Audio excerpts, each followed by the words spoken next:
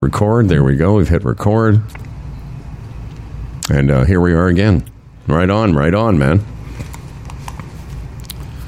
Okay. Original sound, that one. Well, all that's working for me. Good. You know, there's... Sounds...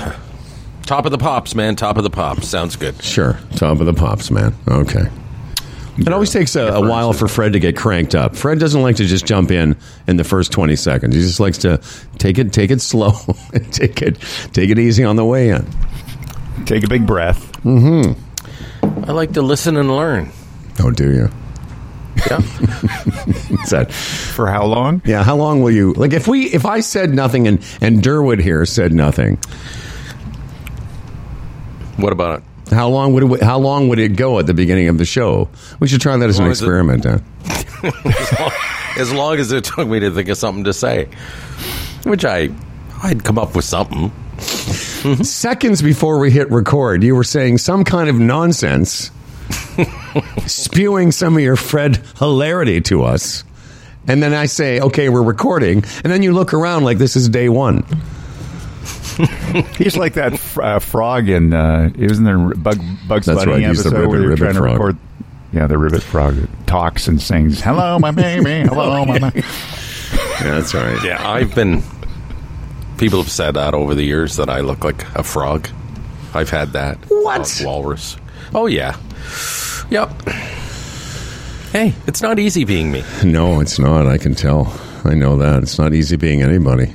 Welcome everybody to the show. We got a lot of stuff to get through today, so we really need. Let's start the show officially because there's lots of stuff that often happens on a Thursday Humble and Fred podcast where we've all saved up stuff from the week to share with one another, and then come Thursday we got to get to it. So Dan Duran, everybody.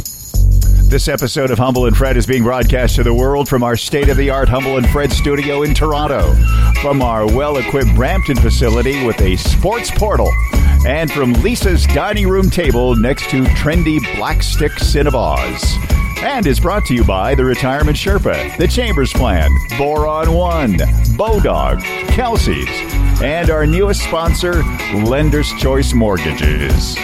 And now, here are two men who are about to win their way away. It's Humble and Fred.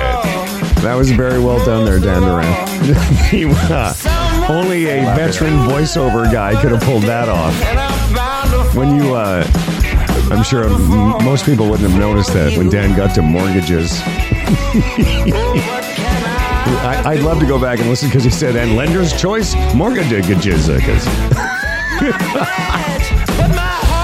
But you know what I loved? What I loved about it is you just kind of plowed through it. This is Dan. Note to self: do not do auditions for mortgage. It was so beautiful because it was just like the way you sort of ate the word and then just kept going on was just a veteran voiceover guy's move. Very good, Dan Duran.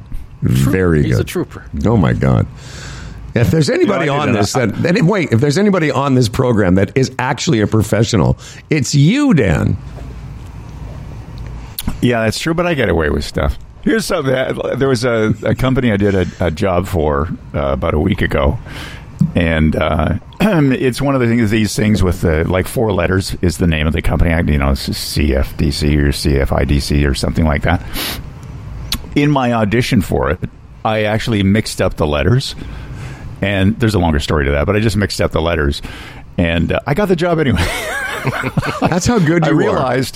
I realized when I was about ready to push send, there's a deadline to when these things come up, and they got the idea, and I ended up getting it. It was pretty good. Freddie, that's how good he is. He literally could get the name of the company wrong, and they're going, we could work with that. Maybe those guys were so impressed with Dan's voice, they're like, you know what? We should change the name of this company. They did say everybody gets it wrong anyway, so okay, well, good. I'm in good company then. I've had the pleasure of working with Fred's son as a cameraman when I was in my production company days. For many years, I shot a bunch of low-budget game shows and cooking shows with Danny Patterson as one of the lead camera people. Danny got a lot of experience working with us, and I'm not sure if he was on the shoot that I hired Dan for. I hired Dan for a couple of them, but there was one corporate video we did, small crew, and Dan, a lot of words, long days, and very, very complicated. A lot of stuff had to come out of Dan's mouth, some of it by memory, some of it, I think, on, we had some cue cards for Dan. But I remember one day, as a director, I was like, we just had to get it done, and it was taking forever, and Dan kept fucking up the words, and I didn't know what else to do, so I quietly walked up to Dan on the set so no one else could hear it. And I whispered in his ear, I said, "You're fucking killing me." And he looked up, I said, "You are killing me, Dan." Dan. The inspirational director. I tried. I didn't know what else to do. I had nothing. That's... I've often said that when I see these actors, right, in these movies, and there's so much money on the line, and they've got, a big pile of lines they got to read, the pressure that must be on. And of course, they're professionals, and I get that. But I can relate to that, too. And I used to do those barbecue reports for CTV back, I guess, in the mid-'90s. And they hired me because I was a sportscaster and they wanted the everyday guy barbecuing. And I thought, I can do this. And then the sponsors got involved and they were standing behind the cameras, and they didn't think I was pointing to the paper plates properly, and they didn't think I was sweeping my hand across the table properly, and they didn't like some of the slang that I was using. And it was just, I'm getting this stuff from all over. And I had a couple of days, I'm telling you, just like that. It was... The producer had to come over to me and say, "Fred, this costs money. We've got to get it together." And I just remember being in that situation where when the pressure's on, it's like, fuck, lights, camera, action. And it's like, Yeah, it's a lot of work. It's tough. I did a couple of really big shoots. I did one huge commercial for Air Miles and hired Dan again. And I think I've told that story. I was in the audition with all these sponsors. It was a big, big day. It was like hundreds of thousands of dollars, a big, big shoot. The biggest one I ever had directed and produced. And when the audition process, there was a bunch of people making decisions on 4 or 5 actors. And I put Dan's name up, contacted his agent, which we shared. And I said, "Dan's perfect for this role." And just before Dan came in, I said to everybody in the audition, in the producers, I said, "Listen, the next guy coming in is one of my best friends. I just want you to know that, and I will, excuse myself from making the decision. You guys do it." Dan came in. Well, you recused yourself. I was going to say recused, but I didn't want to get too fancy. Dan comes in, but just before Dan came in, the production assistant walked in and went, "This next guy is perfect." And I went, "Okay, because they didn't know I knew him, and you came in and he just nailed it. Like, he was so good." Oh. He was so good and professional, and I was so proud of him. And when he walked out, everyone, immediately, it was like, okay, well, there was one role that it was perfect. I don't even think it was a newscaster, was it, Dan? It was something else, but it was whatever it was, you were perfect for it. Yeah, some hosty kind of thing. And so that's the pro of this story. The con was, on the day of the shoot, again, I had to nudge Dan along because it was a huge shoot in a big soundstage against a green screen background. And it was the most complicated thing I'd ever been involved with. And I do remember that day, nudging you along, saying, "Dan, please help me. Help me help you." Know these words. Yeah, it's not... Yeah. Again, it's your job, and you're a professional. You do it all the time. It's like anything else, but nothing's quite like the pressure of that red light. Nope. I would imagine, or whatever they do, or the snap of the whatever you call that thing. Speaking of acting, last night, we haven't started the show yet, have we? No. Oh, absolutely. You mean recording? Remember. Oh, we did. Yes. Yeah. No. Did the big intro. And we did the intro. Oh, okay. Remember the mortgage line that I was Lender's Mortgages, right. Lender's Choice That's Mortgage. Right. Yeah. And I'm sorry. That's how what led to this. 2 men are wending their self away. That's all right. It's okay. What were we saying yesterday about early onset? This is pre-early. I watched The Holdovers last night. I got to say, I was disappointed. Oh, that's too bad. God damn it. No, I was really looking forward to it. And Paul Giamatti, he was fine, but it was one of those movies where they tried to capture this feel, and to me, they just didn't. It didn't get there. Really? Yeah. Well, it's literally one of the Best Picture nominations. Is it Best Picture, too? Yes, brother. Along with Best Actor in a Leading Role for Paul Giamatti. That I know, okay. But, yeah. Best Actress in a Supporting Role. Who the... Divine Joy Randolph. I don't know who that is. Right, I know. Yeah, she plays sort of like the cook at the school. What can I say? You know? As they say, it didn't land with me.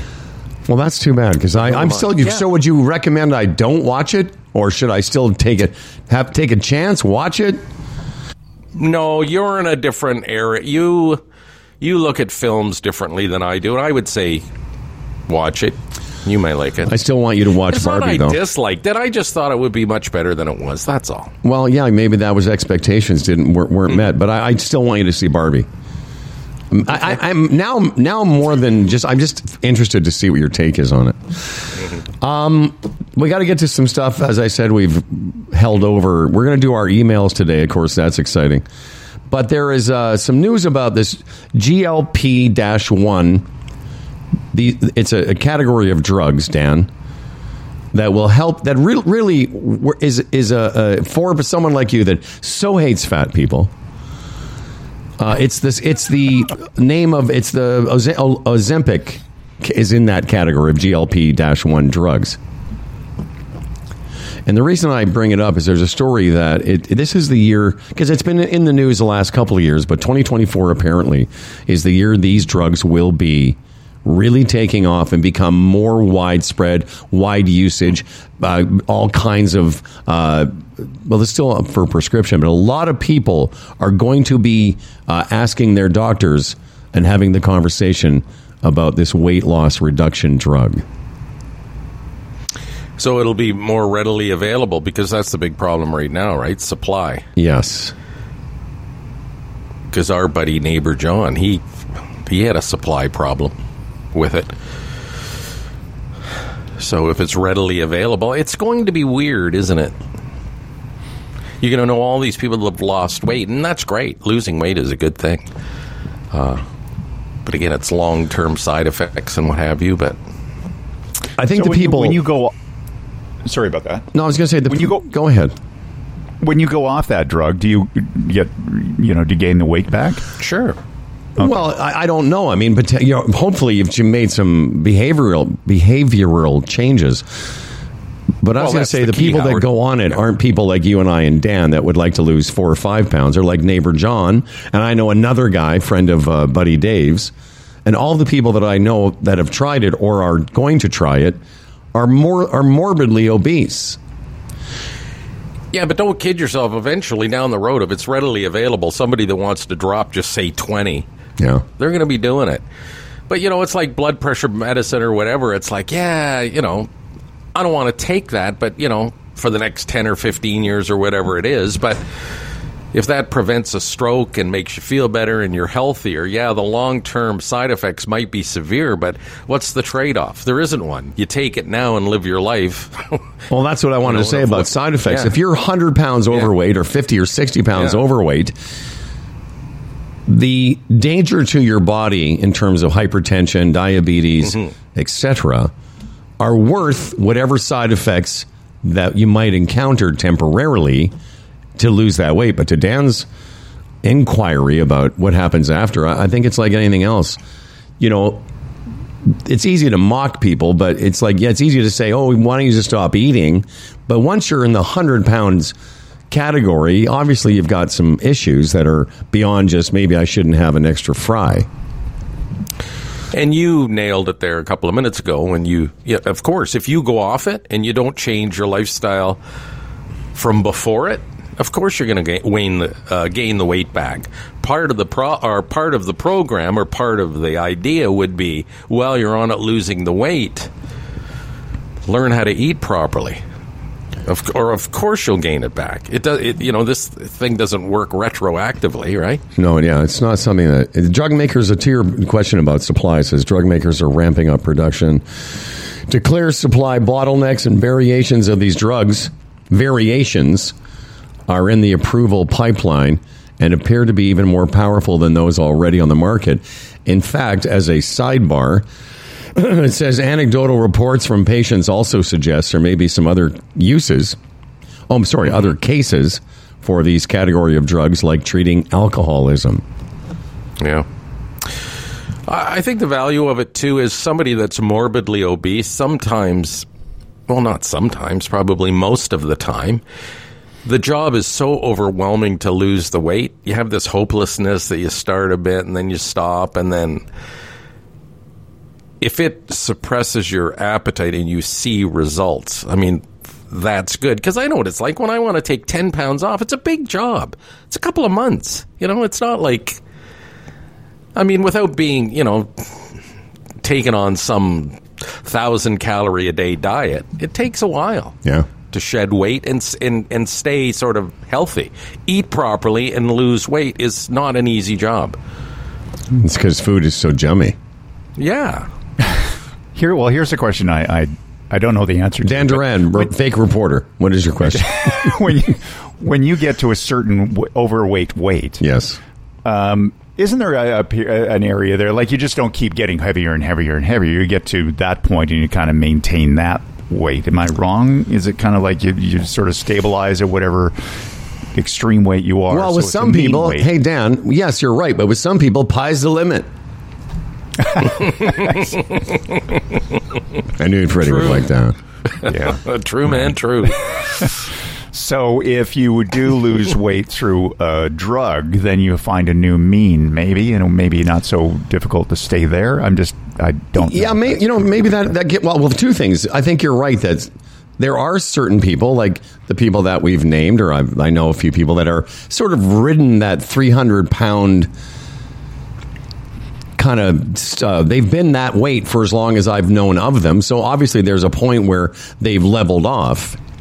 And maybe you're to the second part of what you said, maybe with a drug like this, you lose 75 pounds and then 225 becomes your sort of new normal or your new mean weight. Yeah, it's everybody's different. I know I have this thing over the years that if I don't feel right, I just know I've hit 185 pounds. You know what I mean? Yeah. I just feel sluggish, and I just know I have. And that's why, and again, my buddy neighbor John, when I first moved in here, he might have been 200 pounds. Now he's well over 300. It's like, again, everyone's different. Somewhere along that line, I would have thought, I just can't do this anymore. But others are different. They say after a certain age, I don't know if it's 50 or 60, but at a certain point in midlife, you gain about 3 pounds a year just by the reduction of the speed of your metabolism. Mm-hmm. Mm-hmm. And I'm not giving any secrets away. I had the conversation with John. He said, I'm going on Ozempic. If you guys want to talk about it and track my progress, I'm all in. So I'm not speaking at a turn here. No, I know you told me that he's and I listen. I bring it up because this is one of those things that 18 months ago, a couple of years ago, maybe most of us had never heard of Ozempic, and now this category of GLP-1. In fact, the reason I say the acronym or whatever is because I see that up on billboards here in the city. I've seen those adverts for GLP-1 drugs. So this is the year, according to this article, that it will become way more widespread, and maybe there will be some smaller versions where people that only want to lose 20 pounds can take it. I think we've always been lucky where my Ozempic is, and I think you can speak to this as well, is that decision at the line of scrimmage, just finishing your meal, get up right away. Think about it. Get up now and put your dish in the dishwasher. Yeah. Don't leave it there. Don't look over at the food. Don't wait 5 or 10 minutes. Wander over and get another helping. I mean, that's been my downfall. What I thought you were going to say is my Ozempic is vanity. I mean, it is to a point. Well, that's part of it. Absolutely. Absolutely. I love eating. I could go to a buffet every day. I love food, but there's a point where I have, and I'm sure Dan's the same, and we've eaten together for years, that you kind of go, okay, well, that's enough. Mm-hmm. And part of the reason is because I don't want to look fat. I mean, and because of Dan and the fact that he hates fat people so much that I just don't know what would happen to our relationship if I was 300 pounds. Here we go. The Dan Duran theme. He might say he's too fat for me. Here we go. Here's the words, that's all you need, because I just sang the tune. I don't want him, you can have him. He's too fat for me. Too fat. He's too fat for me. He's too fat. Anyway, it's a story that we thought would be of interest to everybody because, it's New Year's and new resolutions and etc. And that's one of the big ones. Dan wants to open a chain of fat camps up in the Cavan Hills, right? Yeah, that's exactly. And again, it's not optional. He just wants to round fat people up and put them in these camps. That's his idea. Well, it's not as bad as our buddy Lumbee, who for years was like, fat people should all have to go to their own island. Yeah, Dan will have fat camps where he'll just walk around like one of those drill sergeants, just slapping everybody with his giant dick. By the way, and again, not to jump all over, yes, but it's sort of connected. What's that? Was it episode 9 or 10 of Band of Brothers? Oh, have you seen it? No, I told you I'm finished episode 7. Not to give too much away, but they they were oblivious to the concentration camps, and after Germany surrendered, they found a couple, and those scenes are just something else. Something else, brother. Yeah, I'm going to finish off the series hopefully before I got a couple more days before I go to Mexico. Dan Duran, we got a lot of stuff that you're welcome to stay. We want to talk about this hockey story, but you will. It's going to get very busy after emails today. We're going to talk to the funeral home, the interview with Ridley that we rescheduled, plus something from yesterday that's going to happen. So this is going to be a long show, everybody. So get comfortable. If you're used to a certain Humble and Fred show time, probably going to stretch out a little bit today, Dan. Okay, that's fine. I'm ready for that. By the way, yes, and hot on the heels of the Band of Brothers, yes, and the Pacific, which is also kind of the same people. Spielberg and Hanks, they're putting together another show called Masters of the Air. Starts tomorrow. So if you like that, but this is on Apple Plus. But it's another series along the same line. About the Air Force? Yeah. Amazing. You would love it, I'm sure, because it's all, fighters and bombers and things like that. Love that stuff. I'm almost embarrassed to be talking about a show 20 years old, but hey, it's new to me. But why are you embarrassed? We've been talking about it for 2 weeks now. I know, but I'm watching it too. Who cares how old it is? I know. That was just my point. It's new to us, so fuck it. Anyway, episode 5. Tom Hanks makes a cameo, and it's like a split second, and he's just sitting in the background. I didn't catch that. And then I didn't either at the time. They said very few people do, but if you go back, I haven't yet. I'm going to go back and just catch that glimpse. By the way, in the holdovers too, I discovered one of those mistakes. Oh yeah, editing mistakes. They're in sort of a dining room, and they're talking about, if you watch it, they're going to Boston, and there's a big piece of ham on Paul Giamatti's plate, and then there isn't, and then there is. How could that have been left in? I don't know, but check it out when you're watching. Yeah. All right. Back to the Band of Brothers, because it came up with Landsberg, and then, by the way, we didn't have a conference. Are you going to watch it? I'm going to watch it. I just started watching it, and then you said you were watching it. Mm-hmm. And speaking of this, tying in the air part of so these guys that the Band of Brothers are about, that they focus on, are paratroopers. So they're like even better than highly skilled, highly trained. Some of the scariest scenes in that made me uncomfortable was them on the plane just prior to Normandy, prior to D-Day, where they're jumping out at night. Thousands of these guys scattered all over the place, Dan. Mm-hmm.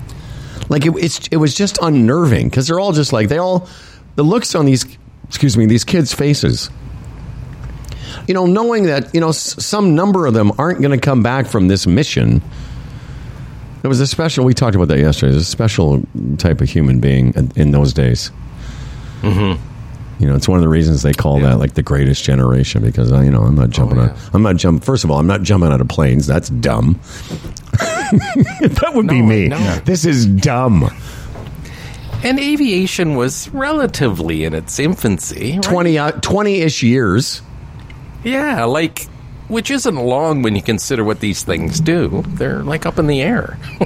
And there's all these scenes of these big C whatever bombers, troop planes being shot at and bombed.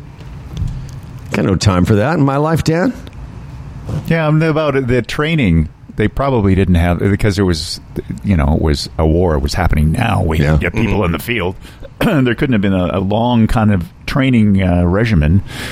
I mean, how many a month or a couple of months or something before you're on the ground shooting things? Yeah, I know. It's just ridiculous. So come on back, Dan Duran, with the Dan Duran News.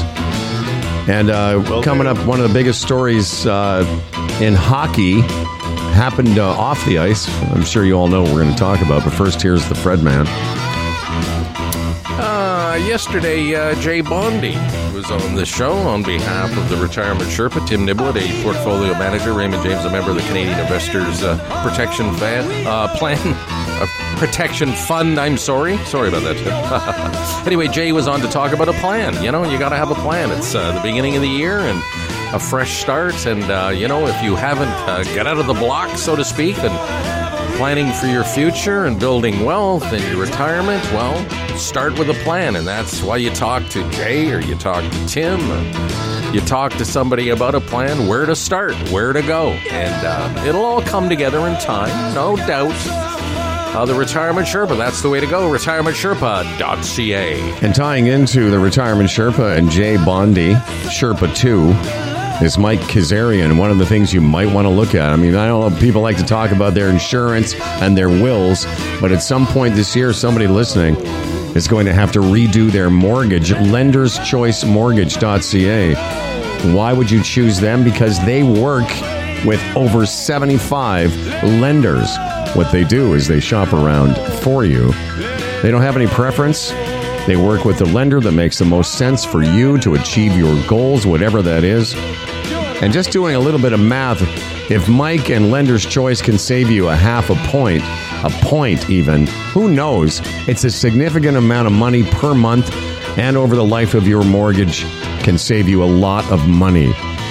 They work with banks. They work with credit unions, alternative lenders, and private lenders. They'll find a solution for all your mortgage financing needs. And if you want to support this program, support one of our new sponsors, Lender's Choice Mortgages. Mike is one of the broker owners, and they're an independently owned and operated member of Mortgage Alliance, license number 13582. LendersChoice.ca.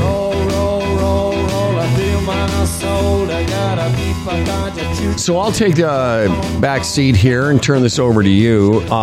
Just suffice to say, is one of the stories that has certainly been prevalent the last 24 hours all over social media and the news. But I wanted you to sort of take if you wouldn't mind, give me the origin story back in 2018 when these hockey players were first identified, and then the cover-up with Hockey Canada. Yeah, it took place in London, Ontario, Team Canada 2018. And apparently they were in a bar or something. One of the players met a girl. Took her back to the hotel room, apparently had consensual sex, as the story goes. And then he calls a few of his teammates into the room, and they intimidate this woman, and then end up sexually assaulting her against her will. The other 7 7 guys, apparently, 4 others from Team Canada. And right out of the blocks, I don't know the timeline exactly, but Hockey Canada has this fund built within it where registration from hockey across the country, it's sort of a liability fund if any of the players do anything wrong. And apparently this woman was paid money by Hockey Canada hoping the story would go away. Well, it didn't go away, and it came back to the surface. London police apparently look absolutely foolish through this. It was the same thing. It's that hockey culture. Everybody just wanted to, they didn't. Hey, it was London, Ontario. The spotlight was on us. We don't want this bad publicity, and it's just a bunch of hockey players doing their thing, so let's look the other way, which they did.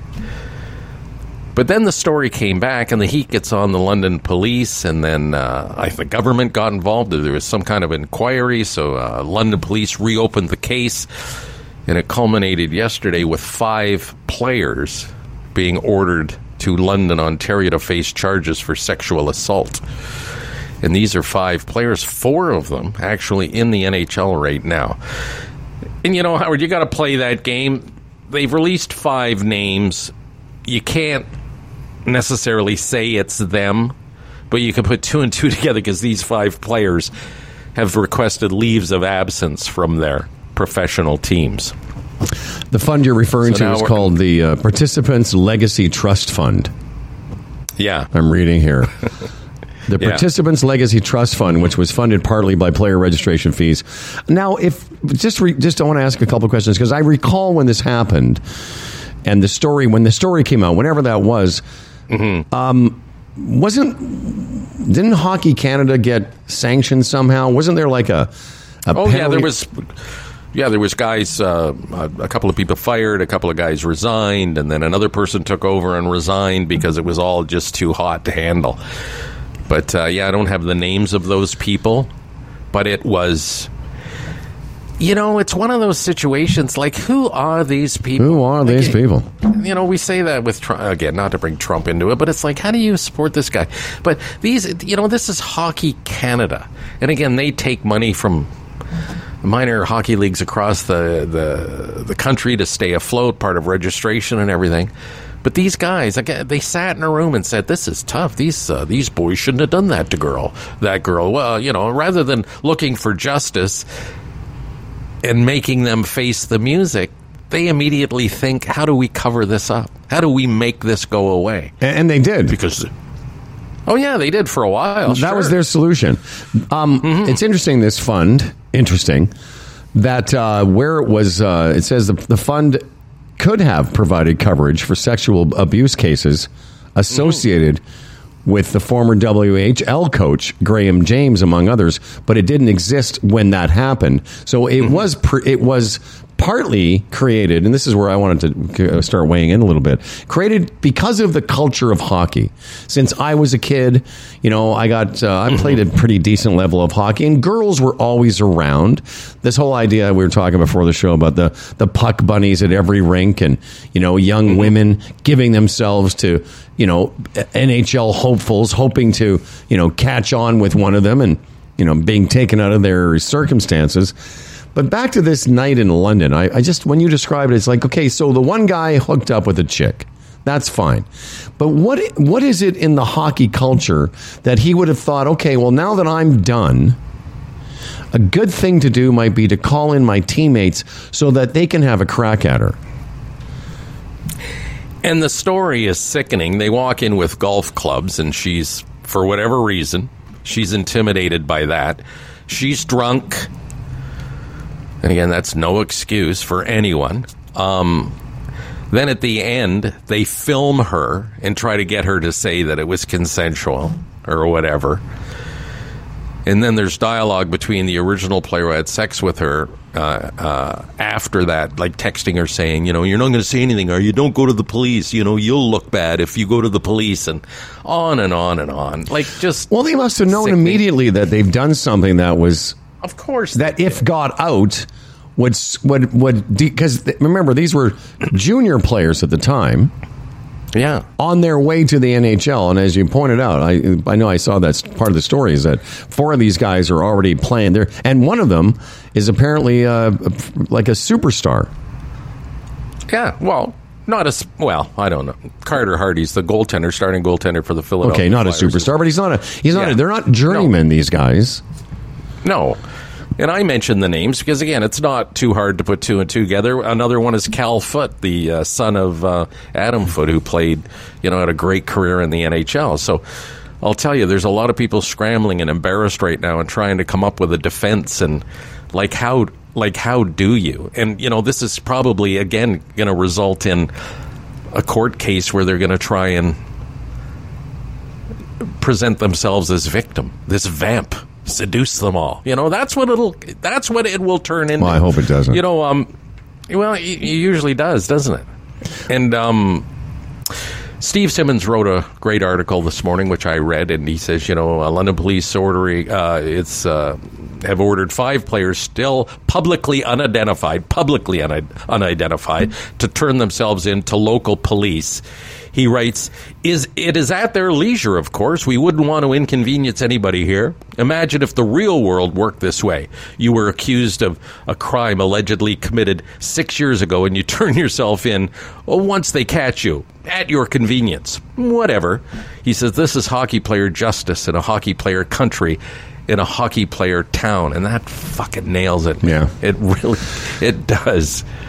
It really does. Yet, in a survey recently showed that 73%, to his point about a hockey culture, 73% of Canadians felt anger that this fund existed, money financed by player registration fees, used for payments not covered by insurance that included sexual assault complaints, that people were angered that this was being maintained by Hockey Canada. My point is, the reason they had this fund is because this isn't the first time this happened. This is part of the culture of the game. And it's been a long time since I've been around junior hockey and minor hockey, and my kids didn't play it.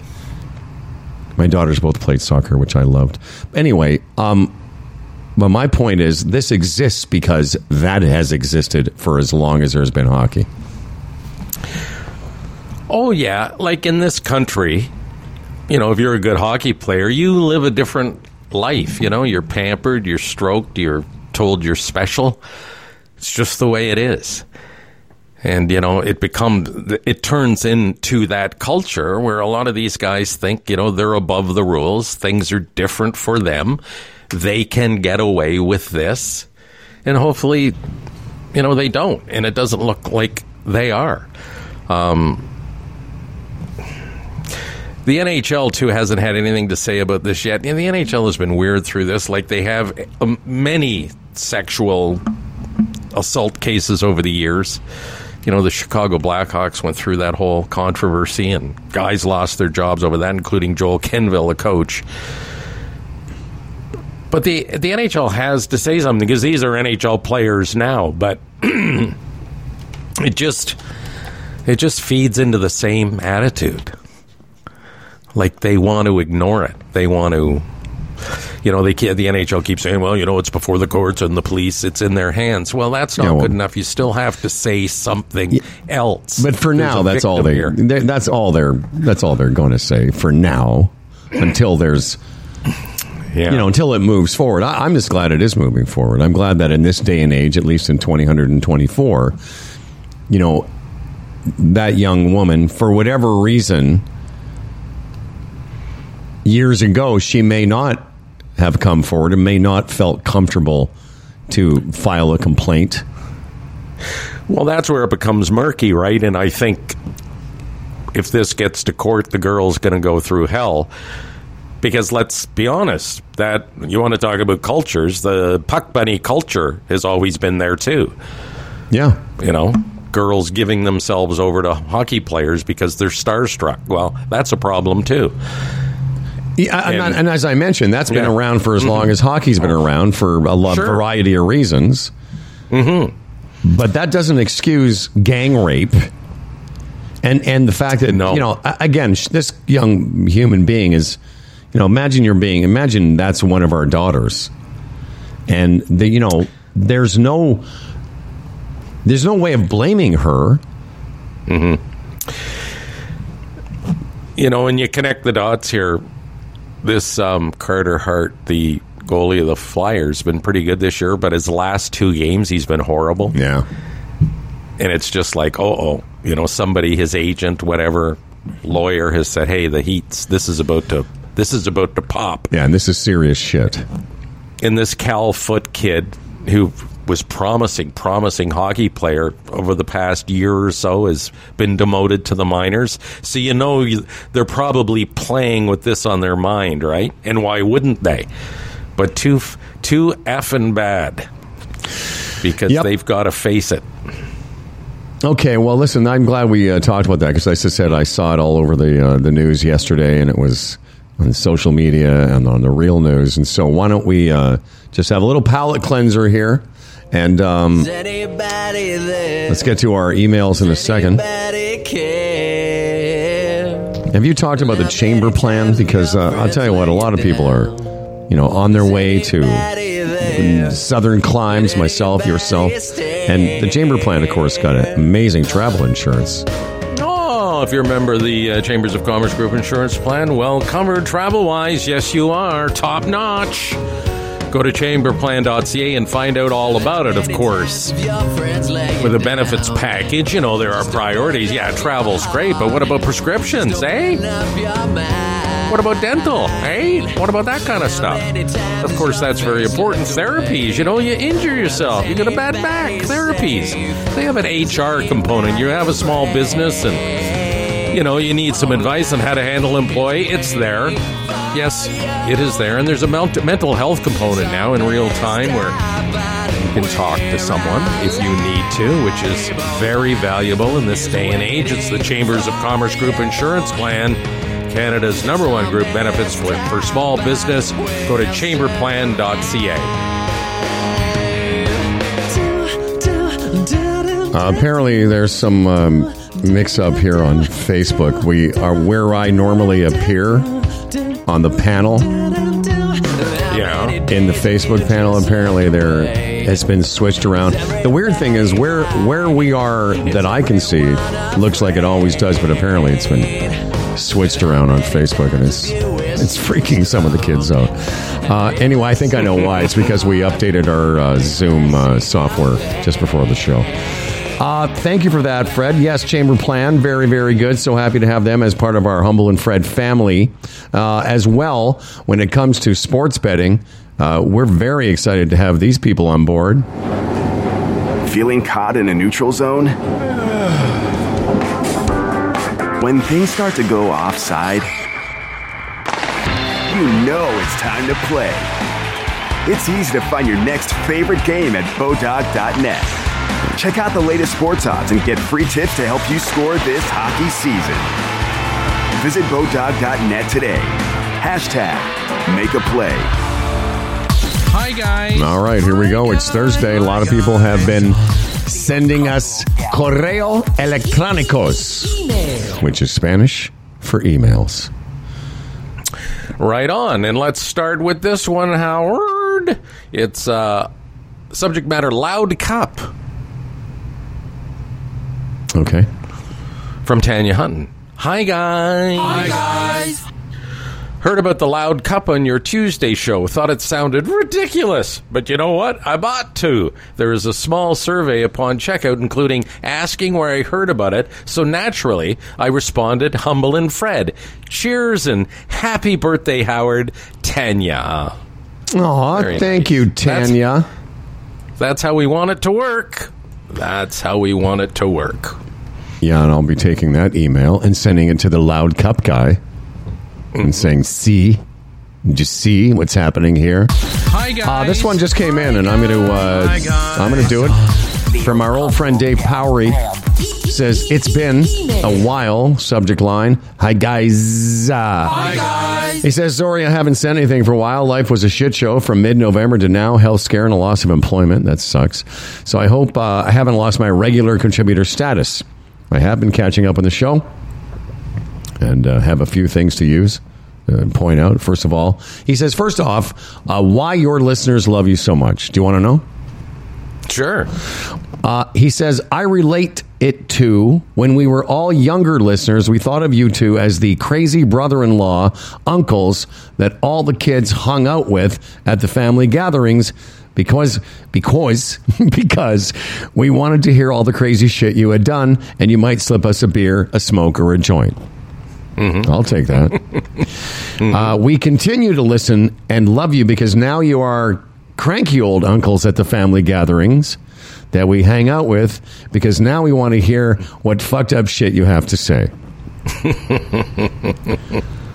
So that's great. He says, stay strong, fellas. Resting heart rate in the mid-80s. Bowel movements, consistency, quite good, just not frequent enough. I hope that was good filler for you guys. And Dave Powery, always great hearing from you, my friend. I hope whatever health scares you had are clearing themselves up. Freddie, what's the next one? Hi, guys. Pill cutter, the subject matter. Zach Altilia.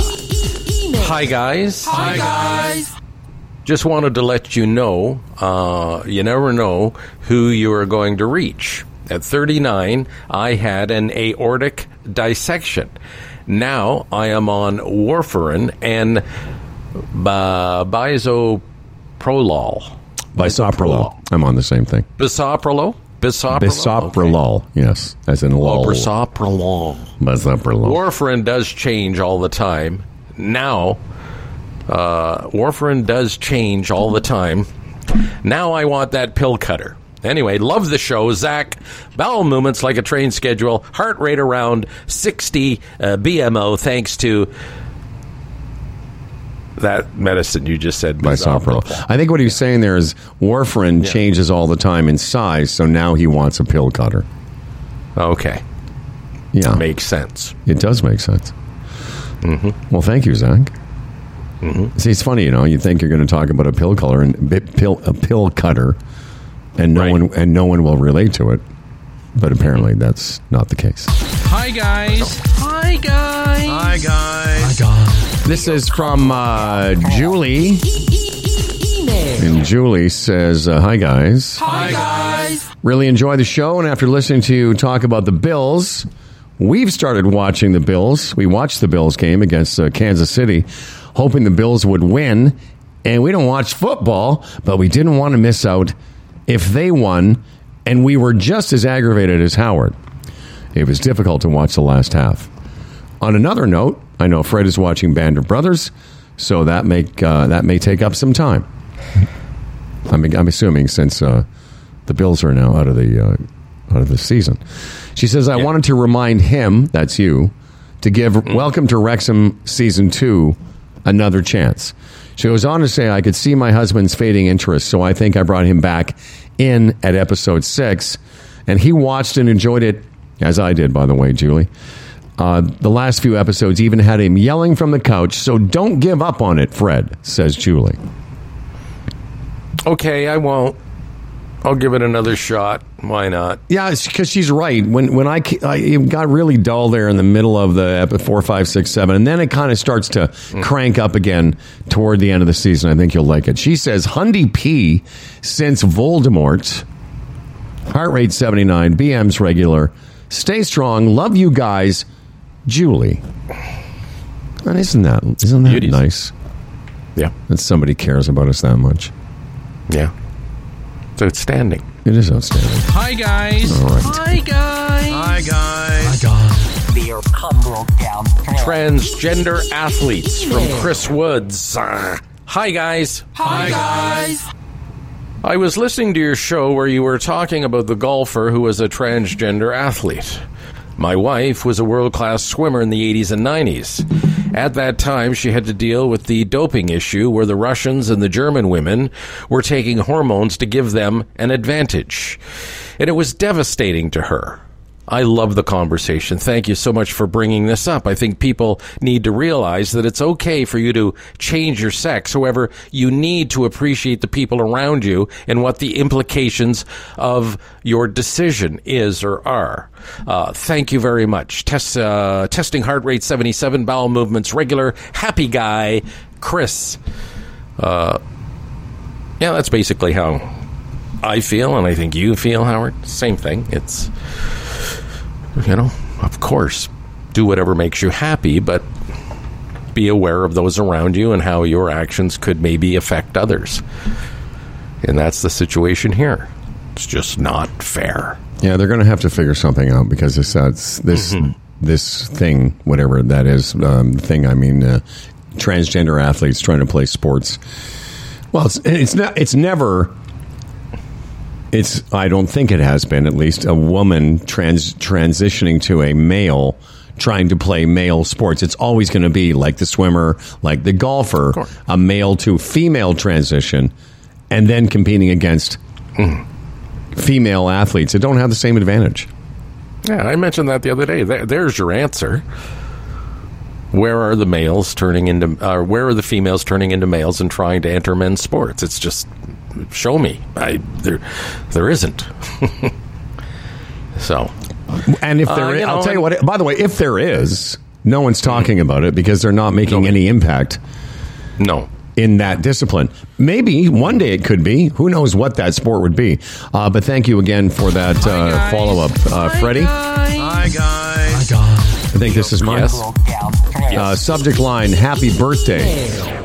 And from our friend Mike McCulf, Buffalo Boy, says, obviously, hi, guys. Hi, guys.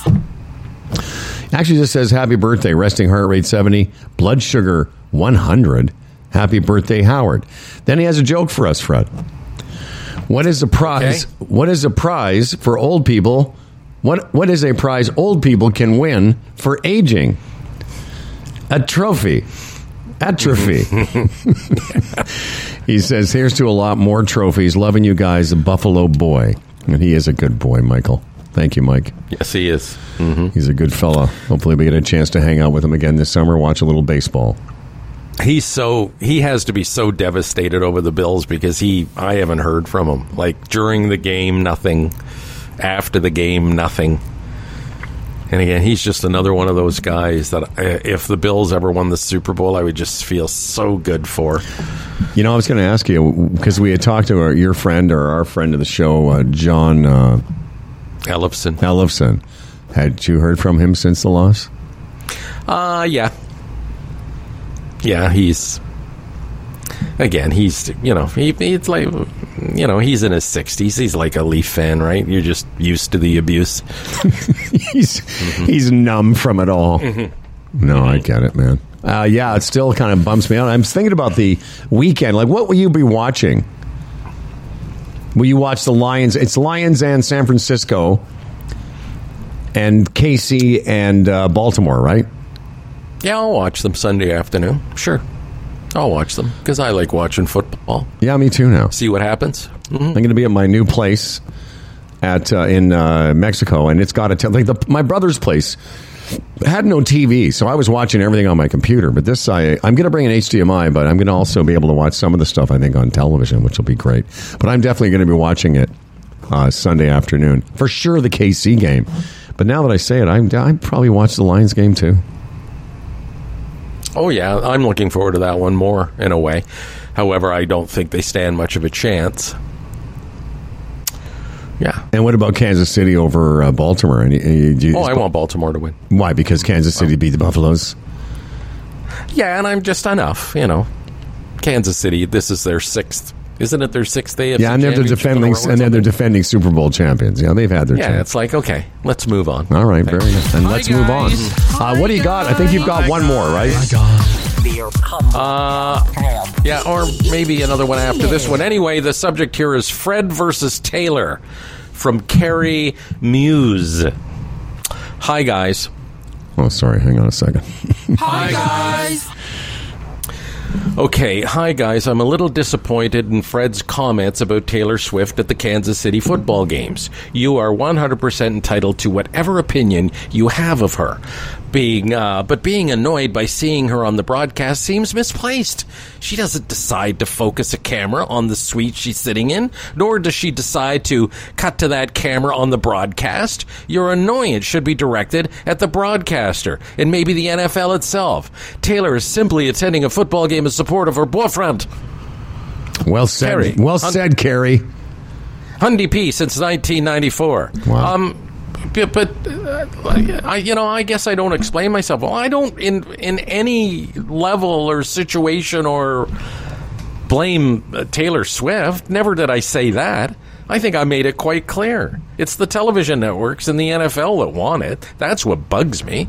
Of course it's not her fault. She's in there. She'd probably rather not have it on her. I get that. Did you make it quite clear? Oh, I think so. Well, Carrie doesn't think so. Well, this is it. This is what I'm saying. In your own mind, you think you've made it clear, but obviously to Carrie, no. But of course, Taylor, listen, I know has nothing to do with it. Zero. It's it's showbiz. It's the entertainment industry, and the networks latched onto it, and it's good for business. So that's what, yeah. And I know you know that. I get all that, too. I'm just tired of it. That's all. All right, well, I'm with Carrie, and I didn't think, it doesn't offend me, maybe because I'm such a fan of hers, and I'll tell you what, this next email is another Taylor Swift email, but I'm sorry that I didn't think of this, because I've seen this. Hi, guys. Hi, guys. By the way, that should be your last one. I think that was... No, I have one more about Basil, but... Oh, okay. Basil. Maybe I gave you an extra one. Right. Okay, so this comes from Rod Johnson, and I need to just open this up. So what this is... Hang on a second. Oh, there it is. So, and again, I know you're not against Taylor Swift. You were just tired of all the coverage. Yes. Rod's... This didn't come as an email. It came as a direct message on X, so I'll just say hi, guys. Hi, guys. He says, here's a clip you need to play for Freddie to help him deal with Taylor Swift. He may become a fan. Ha ha! Take care, RJ. And again, as you've just explained, you have nothing against Taylor Swift. But there was a documentary me and the kids watched a few years ago about Taylor Swift. This was before she was already superstar. But before she blew up to this level of superstardom, there was an exchange on the documentary during the election year when Trump was campaigning. And I'm going to play you a few seconds of it because Taylor Swift, to the detriment, she was being against the advice of her father, her mother, her manager, her security, wanted to come out in support of somebody running against Trump. Mm-hmm. And this is an interesting clip where she's basically saying, I have to do this because it's the right thing to do. Something that I know is right, and you guys, I need to be on the right side of history. And if he doesn't win, then at least I tried. Taylor, here's the problem. I just want to read you what I wrote, and I'm going to try to start. I just really want you to know that this is important to me. I totally agree with the issue. Have you heard hers? Yes, I've read the entire thing, and the bottom line right now, I'm terrified. That's her dad. I went out and bought armored cars. I worry for her safety as much as anybody does, maybe more. It really is a big deal to me. She votes against fair pay for women. She votes against the reauthorization of the Violence Against Women Act, which is just basically protecting us from domestic abuse and stalking. She thinks that if you're a gay couple, or even if you look like a gay couple, you should be allowed to be kicked out of a restaurant. It's really basic human rights, and it's right and wrong at this point, and I can't see another commercial and see her disguising these policies behind the words Tennessee Christian values. Those aren't Tennessee Christian values. I live in Tennessee. I am Christian. That's not what we stand for. Anyway, I thought it was I remember this clip in the movie, and I was very impressed by the fact that, unlike a lot of artists who specially appeal to a certain demographic that she does, the Tennessee Christian group, that she was willing to go against everybody and take a stand for something she believed in. And I do remember watching that with the kids thinking, that's pretty impressive. I don't know anything about this kid, but I was impressed by that. Mm-hmm. And again, I'm not trying to win you over because there's no winning you over. That's not your point. I know that. But again, no, you don't need to win me over. I mean, I'm totally fantastic. I don't know her music. Fantastic career. You can have nothing but respect for it. My only thing is they keep showing her in the bar. That's it. Yeah, I know. And the thing is, the precedent. Look what the Dixie Chicks went through just for saying they were embarrassed by George. Look where we've come from. Yeah. Just saying, well, I'm embarrassed by George Bush back, during whatever. 9/11. No, it was big just after 9/11. That's what had happened. It was the backlash of 9/11, yeah. And they were literally brought to their knees just over that. And now this disgusting gutter pig Trump, what he does. And to speak out, and even with the Dixie Chicks, I don't even know if it got violent, the threats and whatever. Oh, absolutely it did. Remember. Oh, okay. Absolutely. But now, to fear for your physical safety by defending a group that should be defended. Well, listen to what her father says. Scary. In that clip, her father's saying, listen, I had to get armored cars. Because, and again, I don't remember the exact issue, but basically Taylor Swift wanted to go on and did send a letter out to the press and the world, basically denouncing this woman that was being endorsed by Trump and it was going against abortion and all this other stuff. Whatever the issue was, I do remember that, and I'm glad Rod sent that clip, because I was like, oh, yeah. Now I kind of remember why I like this kid. Because she had, and by the way, at this point in her career, way bigger than the Dixie Chicks. And now this was 4 or 5 years ago. In 2024, she's the biggest pop star on the planet. So, and listen, I'm not dumb. I get why NBC or whoever, CBS, every time Kelsey scores, they cut to her. It's of course, and I guarantee if you and I were directing those shots, we would be too. Yeah, it's probably people like you have had enough of it. But I do respect this kid. She's definitely got some backbone. And look how upside down the world is right now when it comes to this stuff. Kid Rock, that disgusting piece of shit that he's become. Just think what he did over the Bud Light, thing because of this transgender. Taking a gun and shooting up the Bud Light and totally denouncing, the transgender thing. Has he been threatened? I haven't heard of his life being threatened or him being in any kind of danger. Isn't it funny? So you can be that evil and it sort of slide through, and then somebody like Taylor Swift or the Dixie Chicks, which take a stand, for decency, are the ones that have their lives threatened. Like, what's the matter with the world? Well, that's my point when I say that. Well, I often say that, when Democrats disagree with you, they don't threaten your life. You talk, because you brought this up with Tony Clement yesterday. I didn't want to challenge you, but you say, or maybe Tony brought it up, like there's some crazies on the left. Yeah, maybe. But the crazies on the left aren't trying to overthrow the government or deny an election or now making death threats against people that they disagree with. Right. I'm sure they do, but not like this. I'm sure someone out there would know, there was some death threats from the line. Anyway. No, I think Tony's point there was the people on the extreme right don't necessarily help the cause. And people on the extreme left don't help the Democrat cause. Yeah, I see. I get that. And the worst I've seen, the worst reaction I've seen from left-leaning people in the world in general, North America in particular, is the reaction that's happened from Hamas and the attack of October 7th. I've never seen anything like it. Okay, do you say you have one more? Yeah, if you want it. Let me let me message Brad here. So let me get that standby because he's a little early, which is fine. I think I gave you an extra one. So yeah, hang on a second. Let me just get this. Go ahead, dude. I'm ready when you are. Hi, guys. Basil. Subject matter, Basil. Right. Jennifer Kelly. She says, hi, guys. Hi, guys. Oh, my God, I literally had to pause the pod and send this. You're killing me. Basil is not an herb. Anyway, hope you were a great, fantastic guest this week and lots of learnings from the sponsors, especially Jay Bondi. Very nice. Stay warm. Keep the heart rate low. P.S. My Boston hates this weather.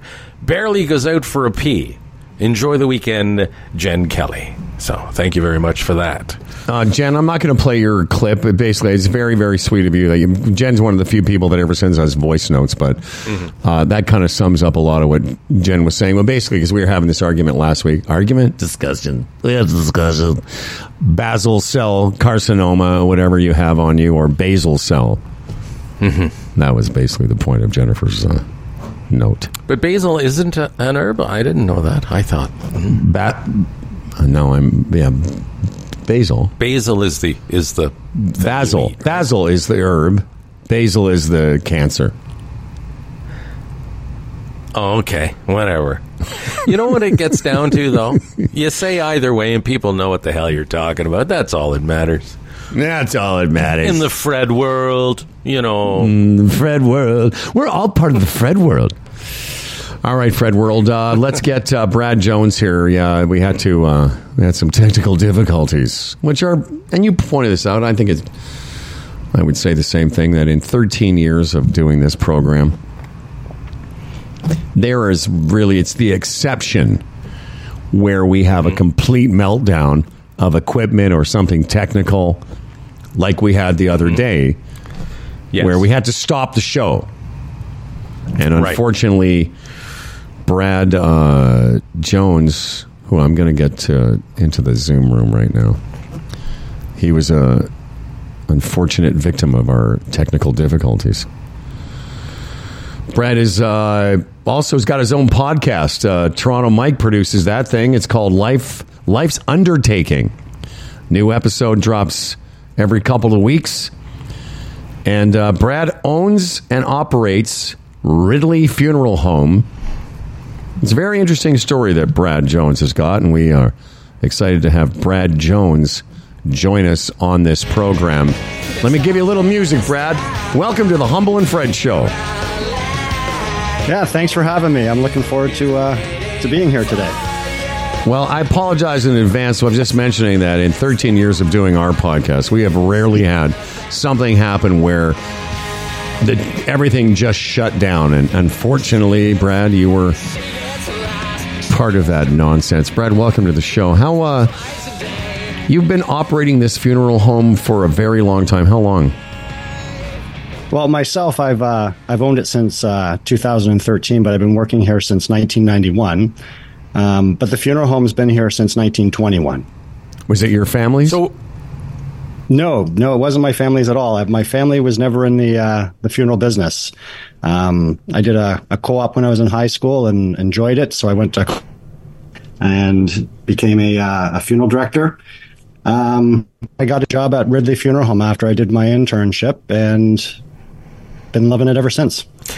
That's a fantastic story. So yeah, it wasn't the family business. You started working there, and you end up owning it. Yeah, truthfully, yeah, it was actually just great luck for me, and it's something I worked for. The boss that I had, George, who owned the funeral home, his family owned it since the 50s. He was looking to retire, and we were talking. I was managing the funeral home at that time, and he gave me a great opportunity to purchase it. And our family was really fortunate because George could have sold it to a conglomerate for a lot more than he could sell it to us. There was other independent funeral homes that would have paid just as much as what we were paying or a little bit more, but he wanted to keep it family owned and wanted to keep it in what he considered his family. Is George still alive? He is, yeah. Oh, but you got the deal to look after him once he's not, right? Yeah, I imagine so. So. I want to come back to the independence and how rare it is now. A lot of the big funeral homes in this city and a lot around North America have been gobbled up by conglomerates. But I want to come back to something you said about interning at a funeral home.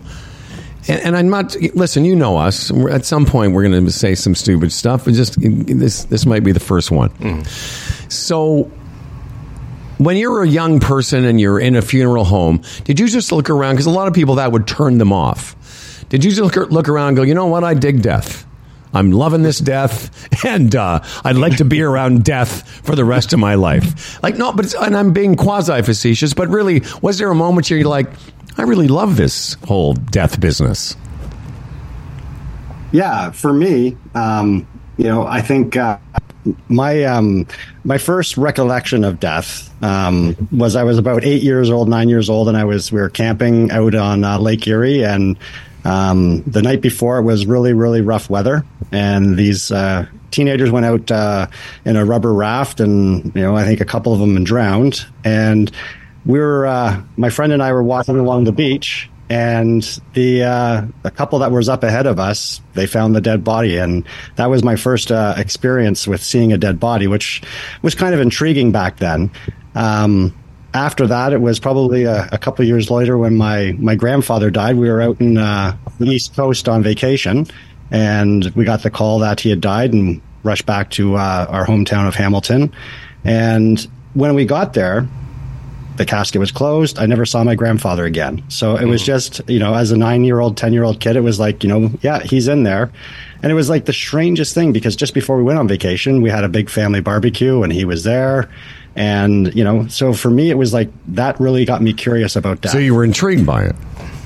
I was intrigued. And I didn't quite understand the whole process or why things, were done the way they were done. So when I went to high school, I remember sitting with the guidance counselor and trying to figure out what I wanted to do. And I said, this is kind of what I'm thinking. And she kind of laughed at me. But she got me a co-op at a funeral home, and I've been doing it ever since. And that's something she sort of laughed at you, because that's what So you went to college for this? I went to Humber College, the North Campus, and spent my year at school there, and then I did an internship, and then wrote our government exams. So she laughs at you, and I imagine along the way you've heard a lot of stuff, but something as inevitable as death, something like an actual, the business of death is, you're getting a constant supply. To laugh at that really is sort of weird. You understand it, but actually it's quite the business, actually.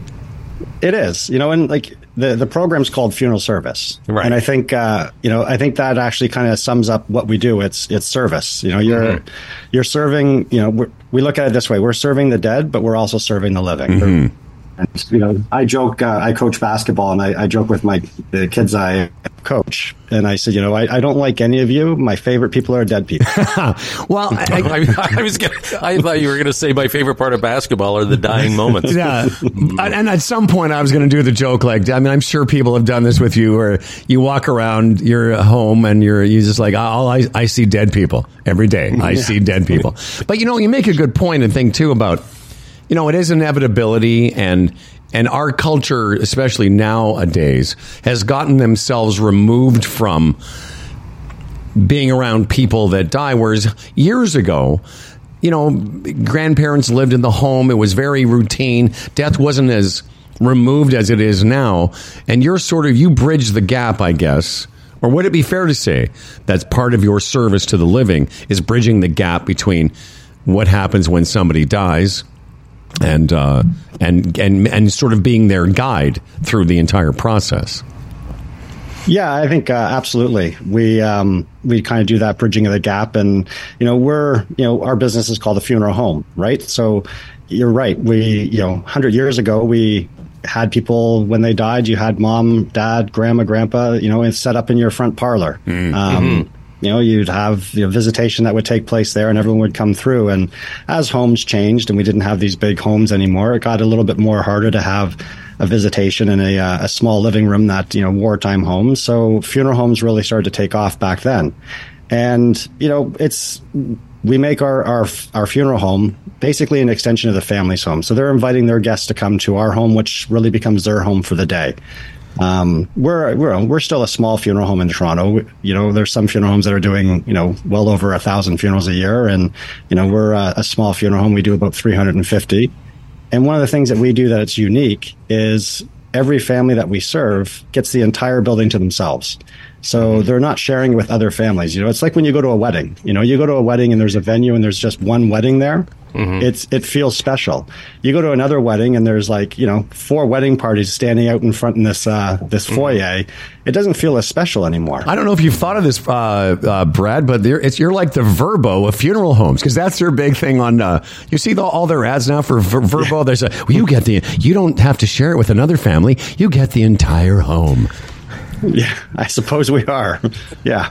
Brad, I've often thought about doctors, and they say that about doctors all day long. People just walking in their office with problems, and it's got to wear on you. How do you prepare yourself mentally? Because, again, 300 and some odd funerals a day, that's like one a day. So once a day, you have to deal with a grieving family. Like, that can't be fun. I think it's like anything, right? It's what you do, and you get a lot of satisfaction about helping families. But you're right; it weighs on you, and you need to have an outlet. So, some nights the outlet's behind my left shoulder. I can see that. I see what you're. For people who is that Proper 12? Is that a bottle of Proper 12 there? It is. Yeah, for you people who aren't watching it, there's a bunch of booze over Brad's shoulder. Yeah. But, the other things is exercise for me, having fun. I like coaching basketball. It gives me an opportunity to yell at other people's kids, not just my own. Yeah. Finding an outlet to get rid of this, because when you're sitting with a family and you're doing this, you're absorbing all their energy. Right. You got to get a way to get rid of it. And I guess untimely death, too, is tough. I mean, there's different levels of death. You bring Grandpa in at 93, it's like, oh, okay, he had a good life. But then the untimely deaths have got to be and heartbreaking. The last couple of years, it's been probably the roughest years as a funeral director, I'd say. During lockdowns and having to, force families to have small gatherings and things like that was really tough. But we saw such a, there's been a lot of untimely deaths the last couple of years. I'm always curious about the function of a funeral home in terms of, like you say, you provide your home as a place for people to come and grieve and pay respects, etc. But what about the behind the scenes part? And excuse my ignorance, like, do you take care of so Grandpa dies, or the corpse just gets dropped off at your place, and then you do things with the corpse? What happens to that? Is that part of what happens at Ridley? So, we're a full service funeral home. So we do everything. We, a death takes place. We arrange the funeral with the family. We do the transfer from the place of death, whether it be at their home, hospital, nursing home, wherever the death takes place. So our staff do all of that. We do all the preparations. We're a small funeral home. We do all the cleaning, we're washing floors, we're cleaning bathrooms, we're vacuuming, we're dusting, we're doing all the stuff. I'm sorry, we're at the place's home, at the place where they died? Nope, at our funeral. At your funeral. Yeah. So you take care of the corpse. Yep. And we take care of everything. What don't we know about corpses?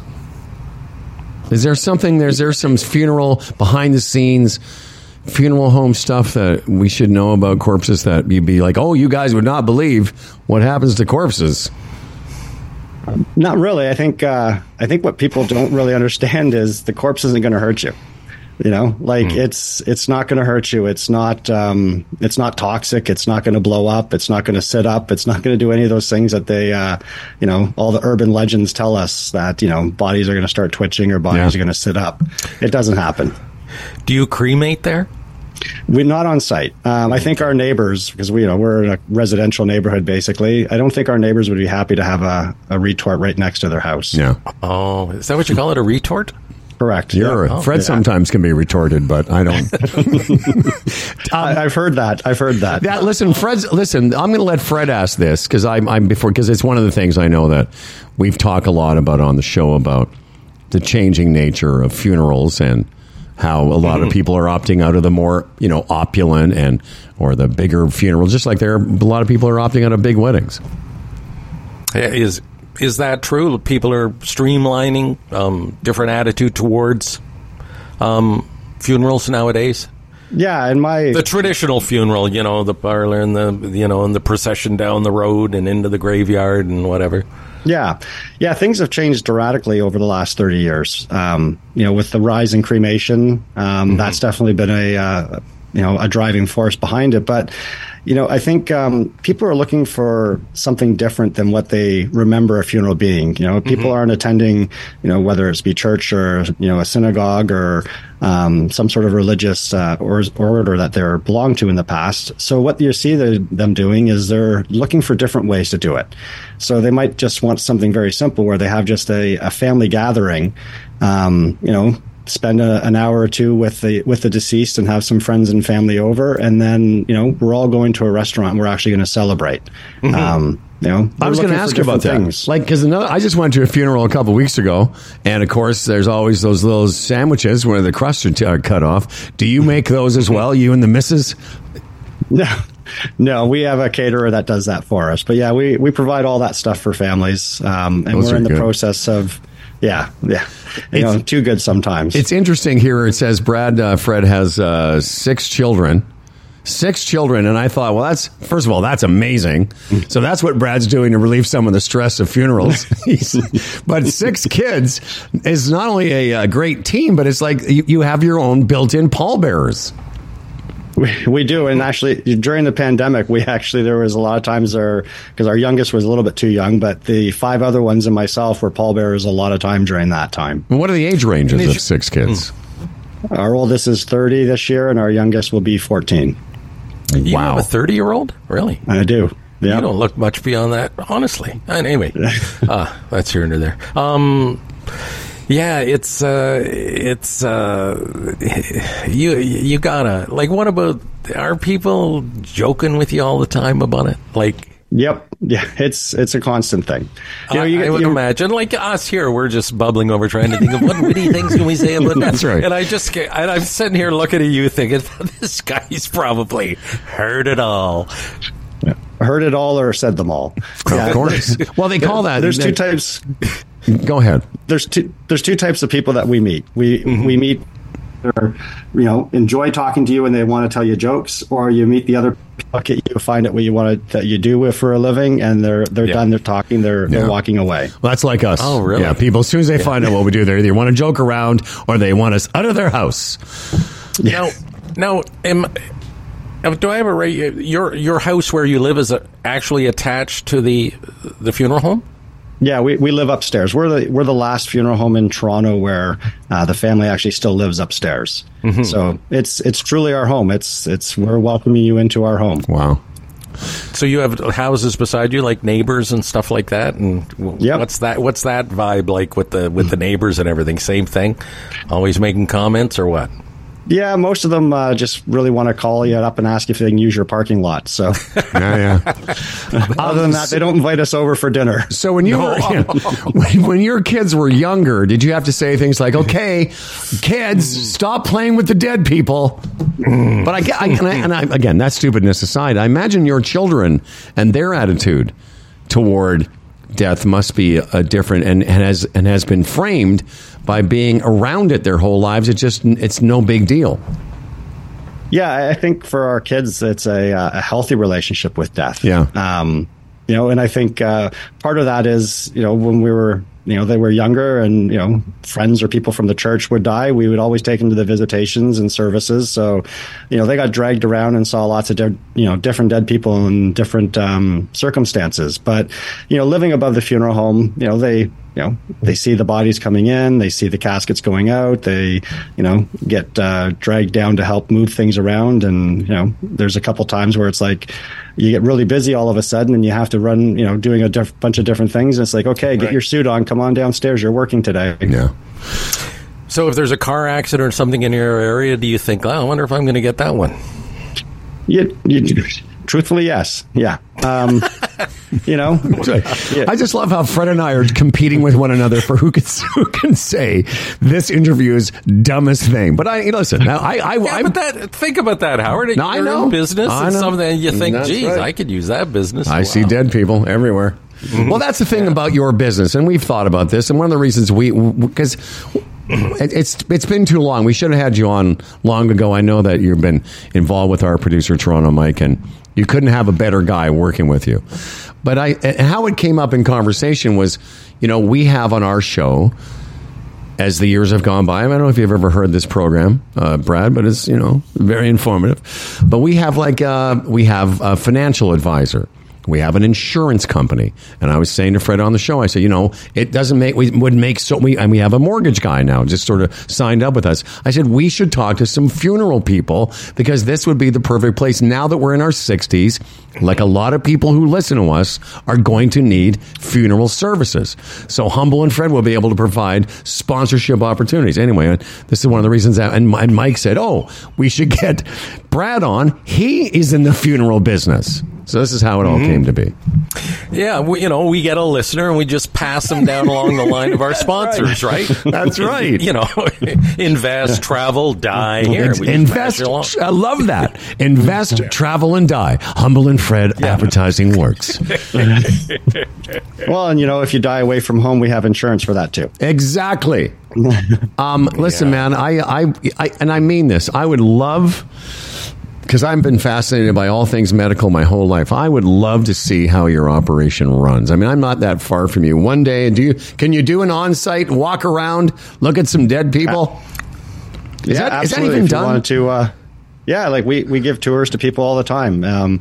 We actually have co-op students from high schools probably every year for the last 5 years. We have people that are interested in becoming a funeral director, so we do 40-hour students. So there's lots of people that are interested, and we do tours. We, have different organizations that want to know a little bit more about what we do, so they'll come and they'll bring their group through, and we'll give them a tour and explain everything. If I come, can I have a snort of that Proper 12? I love that stuff. That's a nice Irish whiskey. If you Not come, too expensive? if you come, you can definitely have a snort with me. Listen, I don't drink, but if I come, can I have some sandwiches? I'm sure we'll have some around. Do you always have leftover sandwiches, little triangles, and some of those olives? Well, that would be great, man. I really enjoyed this. I hope this isn't the last time that we get a chance to talk to you because, it's fascinating. And again, there's so many conversations. And all jokey jokes aside, Humble and Fred listeners, it's nice to know that they're, and maybe an official friend of the show someday would be able to take care of you when the inevitable happens. Death is coming for us all, my friend. Mm-hmm. Mm-hmm. Yeah. Statistics say one of us will die. See? He's got his own eventually. Billions of people, now 8 billion on the earth. When all these people die, aren't we eventually going to run out of land burying people? Well, I suppose you could, but I think that's like countries like Japan. They've gone to complete cremation. Yeah. Right. And listen, 100 years from now, we're just going to be shooting people in pods off the planet. Just going to be a giant spitball of dead people leaving the atmosphere. Brad Jones wants you to know his funeral home is called Ridley Funeral Home. And his podcast, Life's Undertaking. Very interesting. Guy's got 6 kids. He's got a bunch of dead people hanging out in his house. He's got some booze. It's pretty good. Can I just ask one more question before you go? Well, I think about it. Do you know the answer to this question? People have loved ones cremated, and then they spread their ashes somewhere or put them in a lake. Is that legal? Or is Absolutely. It is legal? Yep. Yeah, as long as you're doing it on like open bodies of water or crown land. Yep, or your own property. Completely. Okay. Nice. All right. I'm going to don't do that. Go to Ridley Funeral. Yeah, no, exactly. Yeah. when Fred dies, I'm going to have him cremated, and I'm going to make a pie out of it. Hey, Brad, thanks for doing this. Hope we get a chance to talk soon. Looking forward to it. Thanks very much for having me. Okay, listen, my pleasure. You were great. You can see Brad's got some polish to him. He's done some podcasting. Mm-hmm. I love the fact that Brad, if you were watching on Facebook, Brad's background is a bunch of expensive booze. All right, Bradley, take care of yourself. Let yourself out. All right, thanks a lot. Right on. Hey, Fredley, do you have something else to tell us? Yeah, I got Bodog to talk about, Howard. Haven't done that yet this morning. Do it. And whether you're a sports bettor, a horse racing fan, a poker casino player, Bodog, your number one source of online gambling entertainment. From their industry-leading odds, world-class sportsbook and feature-rich poker room to their fully loaded casino and racebook, they've been providing Canadian players with an unparalleled gaming experience since 1994. And, of course, looking ahead to the AFC and NFC championships, San Francisco 49ers a heavy favorite over the Lions, about 7 points. More of a toss-up with the Ravens and the Chiefs. Bodog is where you want to go. Speaking of bees, what is boron? What is boron1.com. Go and check that out. That's the page I'm at right now. I like to talk about all the things that boron is in, but one of the things that is important to remember that this is an investment opportunity. Again, Fred and I provide no counsel or make any claims about stock prices, but already a few Humble and Fred listeners have done their own research, and that's what we say to you. Like, have a look at this. I mean, first of all, I could tell you all day about all the things that boron is in, but do some research about boron and this company. And as I've mentioned this week, reminding everyone that junior mining companies rarely get to the position that Boron 1 is in now. And who knows, at some point in the very near future, they'll be taking boron out of the ground, and it could be a great addition to your portfolio. Find out more at boron1.com. That's just the way Before we get to our next interview, one of the big stories the last 24 hours, as well as that hockey story, is that Jon Stewart is making a return to The Daily Show. We'll host it as of, I don't know when, but soon, and through the 2024 election in the States. Jon Stewart is coming off the bench and will not only host the Monday Daily Show after a 10-year absence, but will also take a leadership role off the air as one of the executive producers. My thoughts are great. Mm-hmm. I think it's great, and in a weird way, sort of necessary. And I think about who Jon Stewart has spawned. The smartest guys on late night television are Jon Stewart guys. John, what's his face? John Oliver. Mm-hmm. Yeah, smart guy. Unlike me, smart guys. John Oliver, Colbert, all come from the Jon Stewart, camp of comedy. But more than just comedy, I think Jon Stewart represents another sort of Bill Maher style voice when it comes to the coverage of not just this election, but this sort of inflection point in American history. Yeah, to me, Jon Stewart might be at the top. He's at the top, and then you go down right to the bottom of the pit where Joe Rogan is. But, Jon is just balanced, fair, neat. Like Bill Maher is a bit off the rails sometimes. But I love Jon Stewart. Your comment to me when we talked about it quickly before the show is you said, why would he bother, or why would he come back? Well, to me, I look like a professional athlete. I used to say, Tom Brady, after he won that Super Bowl in Tampa Bay, he should have retired then. That was such a great story. And with Jon, he established that show and did such a great job. When he left, people didn't want him to, but he did. And to come back, I'm just a little bit surprised, that's all. But I'm glad he is. I don't know if I was surprised, or maybe since you brought it up, I was sort of like, well, what would be the impetus? I think part of it is, his other show, the Jon Stewart, what was it called? The Problem. The Problem. Mm-hmm. It got taken off, and I think Jon Stewart's the kind of performer, kind of like we are. He doesn't need the dough. He's not doing it for fame. He's doing it because he genuinely likes to be engaged in this and wants an outlet to engage with his audience at some level. And I will be honest with you too. I don't really know what else they're doing on the Daily Show. Is there some other people that have been taking it over, guest hosting it? I haven't seen it. As you know, I was not a big fan of Trevor Noah. Yeah. And again, that's just me. His success speaks for itself. People love him, and that's fantastic. It's just after loving Jon Stewart so much on that show and being so into him, Trevor Noah just could never turn that corner for me. And I sort of gave up on it a long time ago. As did I. I was never a real Trevor Noah fan, although weirdly enough, because I was familiar with him prior to the Daily Show as a stand-up, and I know I think he was a correspondent.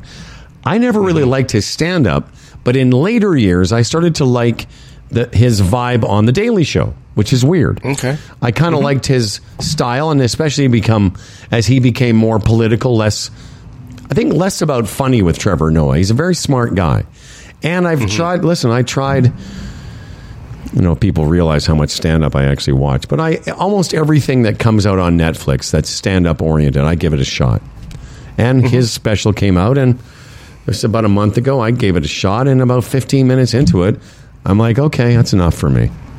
I'm with you in that. I find him more interesting than I find him funny. The odd thing, to me, his delivery, it's not, I don't know. Yeah. It seems weird for me to say it's not professional. Obviously it is. But to me, the way I receive it, it doesn't seem pro. I don't know. Well, I'll tell you what he is very good at. He's good at two things. He's an excellent storyteller. And secondly, even in his special that I didn't love, I respect how good he is at weaving a tale, but he's great at voices. He's very, very good. He's got a real global understanding of how people talk, and not in kind of I know Russell Peters is very good at it too. Russell Peters. But Trevor Noah has a very different way of doing it. It's like he's not doing an impression. He's very good at that characterization because he's lived all over the world. And he's got a very different global vibe. Back to Jon Stewart, though, Freddie. I don't know when it starts, but I know this. I'll start watching it. I will want to. Oh, yeah. Again, not on. Never watch that stuff when it's on, but I'll tape it or whatever people do. Tape it. I'll try and find out where it is and have a look at it. Especially the first one. Yeah. While we're waiting for another guest that we had rescheduled, let me just find out from Toronto Mike where they are, because we're supposed to have them, I thought, at 9 a.m. Look, everyone, there's Dan Duran. He's a sweet man. I'm back. Yeah. Hello, Dan. What's how you feeling? You all right, man? Everything's good, yeah. Oh, here's Toronto Mike. You had some breakfast there, Dan? You had some breakfast, some nice toast and stuff? Yeah, I usually have a piece of sourdough rye toast with a little bit of almond butter on it and banana on top of that. Oh, almond butter, eh? Oh. Yeah, almond butter. Not big on that. Really? Nah. I don't know. Do you prefer a peanut butter or a seed butter? Yeah. I prefer peanut butter. Yeah. Crunchy. Hey, yeah. Daniel. Daniel? Yeah. It's almost like the bottom end has dropped out of your microphone. I don't know what to tell you. Oh, really? Well, want me to return in some way? Go away? Well, I'll tell you what. We're just standing by here for Ashlyn Evans, going to join us momentarily. So, yeah, it's weird because usually yours is the best mic of all three of us. No, I have no idea what happened. I haven't changed anything here. It's exactly the same as it is every day. Do you hear that, Fred? Not really. Okay, well, maybe that's just me, but I definitely hear a difference in the... It's almost like it's all treble, no bass. You don't like almond butter? Why? How can you be against almond butter? It's so beautiful. I'm not against almond butter. I just Delise eats it sometimes, and I'm not. Almond milk. Yeah, I'm with you on that. I drink. That's all I drink. It's all I drink is almond milk. That's all I drink. I mean, and I can't even remember what real milk tastes like. I can't see a grown man drinking milk anymore. It's no good for you. Well, I don't drink milk. I haven't had a glass of milk in years. What do you use for your cereal? A little bit on my... I might put a little on my oatmeal, but maybe a couple ounces. Yeah. But that's it. I like milk. It's not good for you, Dan, and you're contributing to the death of our planet. But that's fine. You go ahead. You have your principles. Why isn't it good for you? Well, first of all, milk it comes from cows, and the only thing it was meant for was other cows. Yeah. So I have to give up cheese. I'll tell you, you talk. Yeah. I was going to say that, you're talking about the planet aspect of the cow. Yes. There's also the planet aspect of the almond. It's being grown in places that don't have any business growing the almonds. Like in California, the amount of water that takes to create an almond is substantial. Yeah, but the global impact, I'll say this, I don't have it in front of me. And by the way, your mic is completely... when you go back and listen to this, if you ever do, you'll see what I mean.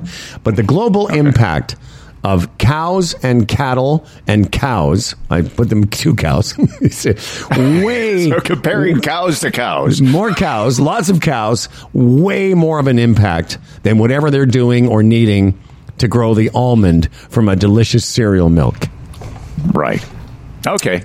Well, You guys are playing a game of one-upmanship. That's what this whole show is, isn't it? Okay, well, Dan, But Howard, with just- the milk thing, like I could see if I drank gallons of it and glasses of it, but Yeah. a little here and a little there of anything. you're fine. Everything in moderation. Yes. But Dan, I think what we'll do is, Dan, can you come back? Hold on. Now, what did you say?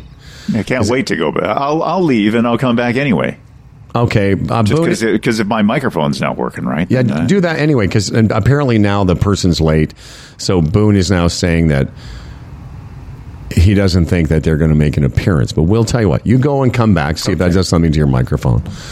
All right. Okay. And you know, I know I sound like some kooky lefty, but you know, we really are. There's so many things that are making an impact on the planet, and at some point we're going to have to figure something out. Because I know I'm just a one documentary guy, and I just saw a documentary recently about this. And again, we've all seen those things where there these animal farms in the States and around the world where the impact of them is so more than the average, than most of us want to even think about. Listen, I love chicken, I love cows, I love food, but yeah, I don't know, man. And that's, by the way, Is the cow fart a big thing? The methane huge thing? The cow fart? dude. Is that still a thing? It's a huge thing. It's all, and we can joke about it, but baby Slapshot Johnny and his family, their kids are going to be affected by all of this. He's Slapshot Johnny now, is he? What was he before? I thought he was Johnny Slapshot. That's Slapshot Johnny. Slapshot Johnny. Hey, the other day I'm in the Supercenter and I'm looking for something for dinner, and I thought, we haven't had beef in a while, and I saw this sort of prime rib, maybe 4 inches thick for 2 people. I thought that's pretty good. I flip it over, it's $71. They can take their beef and ram it. Because, that whole tipping point thing. I don't mind beef, but it has its price. After a certain price, it's like, sorry, the payoff ain't there. Yeah, it's like cigarettes. It's so expensive. It's like, I don't get it anymore for that reason. I've never, I haven't bought beef or beef products for quite some time in the grocery store. Dan Rand, let me check your microphone out again. All right. I'm speaking to you now from my microphone. Now, completely different. Gone? Yeah. Okay. Well, good. Yeah, that was crazy. You can buy a nice, thick pork chop, I don't know how many ounces, for like $10. The same size sort of, rib steak would be like $30. No interest. Oh, man, it's crazy. It's crazy, man. Hey, speaking of a big, thick pork chop... Dan, speaking of a big, thick pork chop... Now, here's to a fella named Dan Duran, a hell of a guy with a hella big wang, the quintessential anchor man. His voice is nice and low. Oh. Dan Duran, the anchor man comes. As for credentials, he has none. Can't tell a headline from his bum, but his voice is nice and low. Dan Duran, the anchor man's here. He's prone to falling off his chair, but he's got a big wang, so he don't care, and his voice is nice and low. My voice is nice and low. And now live from the matrimonial home of Mr. and Mrs. Duran. Here is... okay, sorry, go ahead. No, I thought you were done there. No, I wasn't, but that's fine. I can go back and do it again. What do you want to say? Well, when you said here's Dan Duran, I thought you were done. Anyway. I was going to say he's more like a pork tenderloin. Okay. But I usually say, now live from the home, here's movie anchor, I'll do all that. All right. But he is more like a pork tenderloin. Let me just say to Boone here, let me just say, no. Come in. Our guest has bailed on us. That's fine. Anyway, I don't know.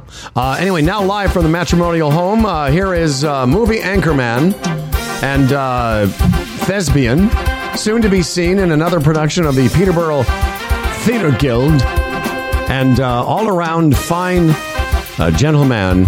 Here's Daniel J. Giebert. Duran. Okay, so what would you rather hear? Would you rather hear about peanut butter hearts, candy hearts for Valentine that look like a Valentine's that look like a scrotum? Or would you rather hear about what the fuck is Tucker doing in Canada? I think we should do both. Oh, we've got time. This is a big show. We do. I thought we're getting short on time. With we're not short on time. We had to. No, we're fine. Right, okay. We got nothing to do. I didn't catch the first one exactly. Peanut butter scrotums for Valentine's. What? Oh, okay. So here's that story. Reese's Valentine's Pink Peanut Butter Hearts, the 9.6-ounce version, is getting some social media exposure for producing a heart that, if you turn upside down, looks like a scrotum. Okay. People are very uptight over the scrotum.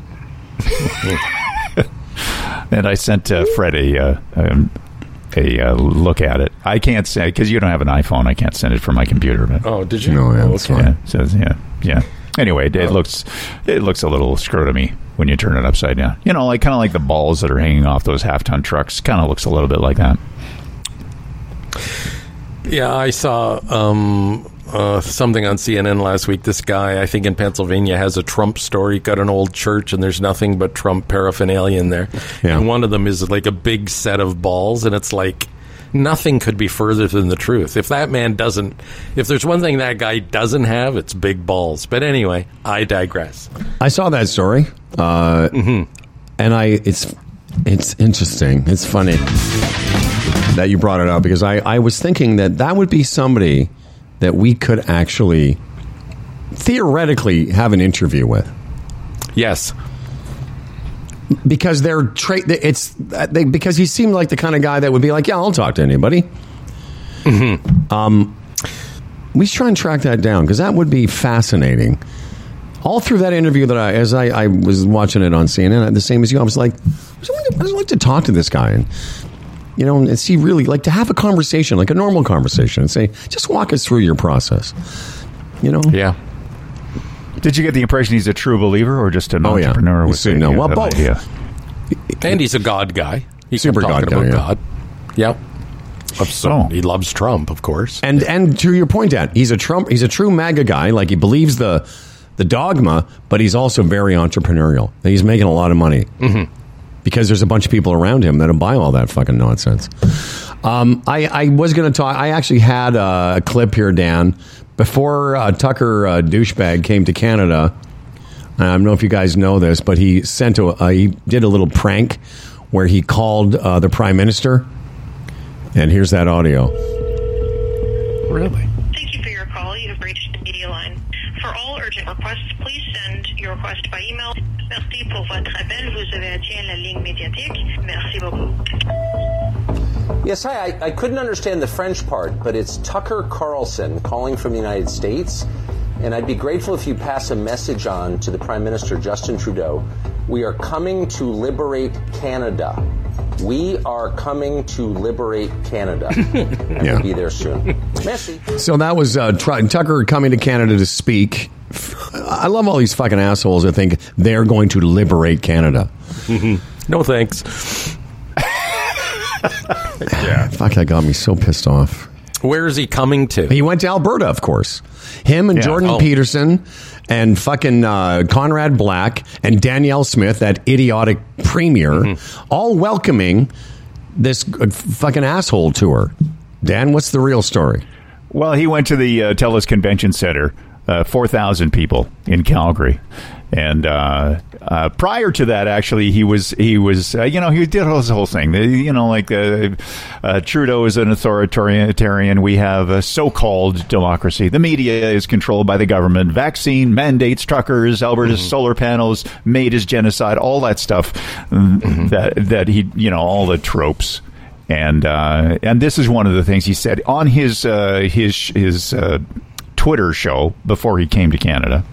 Here's a guy, Justin Trudeau, who will say literally anything. He will say the opposite of what is true with a smile on his face. His heart rate won't rise a bit. He's a sociopath.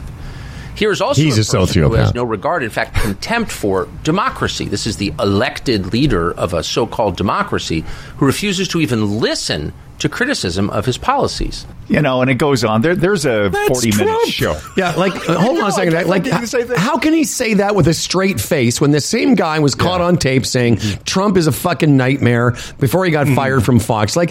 This is what bothers me. We all know what he really thinks.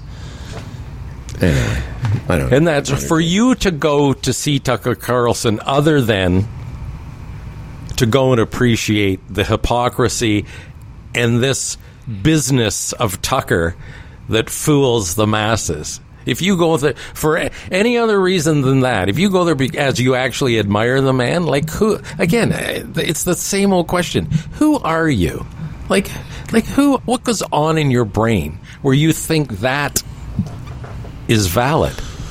Straight up, the guy's a weasel. He's like that Candace Owen. You say things not because you believe it. You say things because it's good business. Yeah. Yeah, and when he says that, Dan, and again, him coming to liberate Canada, I saw an interview with Tucker Carlson. I think I mentioned it to you. A comedian that I like named Theo Vaughn interviewed him, and I watched quite a bit of it. Mm-hmm. And I came away from it with kind of a different opinion of Tucker because he was presenting himself as kind of like I want to say normal, but more normal than I'd ever seen him present himself. A lot of self-awareness, a sort of an idea that, I can't explain it. But then when I see him do this version of Tucker, I get frustrated because it's all such bullshit. And as you say, any Canadians that went to see him, and of course they go to Alberta, and Jordan Peterson is there, the sort of dog whistle of all the fucking, the young fucking white guys who think he's the Messiah. But it's all just so contrived to me. That's what it feels like now. And to get sucked in by that, I wonder if our buddy who owns the junkyard went out to see him. Anyway, be interesting. I could say he would. He would. Yeah, oh yeah. Well, yeah, because those are all his guys. Jordan Peterson, Tucker Carlson, Conrad Black, Danielle Smith. It's the quadrilo of fucking idiots. But let's not end on that note. Let's talk to this sweet angel. For years, the host of this country's most popular podcast, Toronto Mike. They call him the godfather of podcasting. And who are we, mere mortals, to argue? While we're in the presence of greatness once again, please welcome back to our program. This ostensibly this program's producer, but really a celebrity in his own right now. It is Toronto Mike. Okay, for the record, I did not write that intro, and I do not. I don't think there was a lot of truth in there, but I'm happy to be back on the program.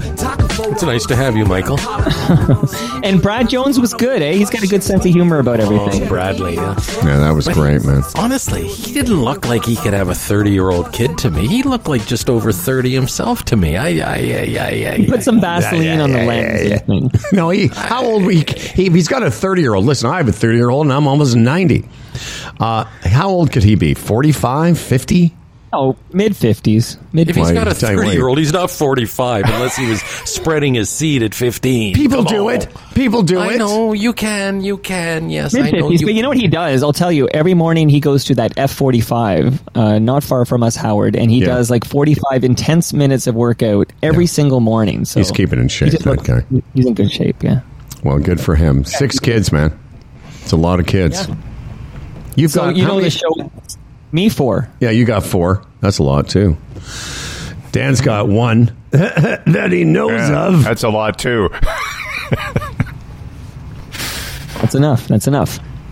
Hey, you were talking about transgender athletes, and I just want to point out the fact that our Canadian women's soccer team that won gold at the last Olympics and was just in the World Cup has a non-binary transgender player named Quinn. So Quinn plays for that team, and Quinn is a transgender non-binary person. Yeah. Just fun fact. Quinn was born a male? Yeah, born with, I don't know what the term is, born a man, yes, and... yeah, and now is a transgender, non-binary person who plays for the women's soccer team. Did you say played in the Olympics, the IOC? Yeah, that's okay. Won gold medal. Like, they won gold, that team. So got the gold and just played in the World Cup. Well, I thought the email that we read, whoever that was, and I apologize because that was a while ago, I forgot, but that was an interesting.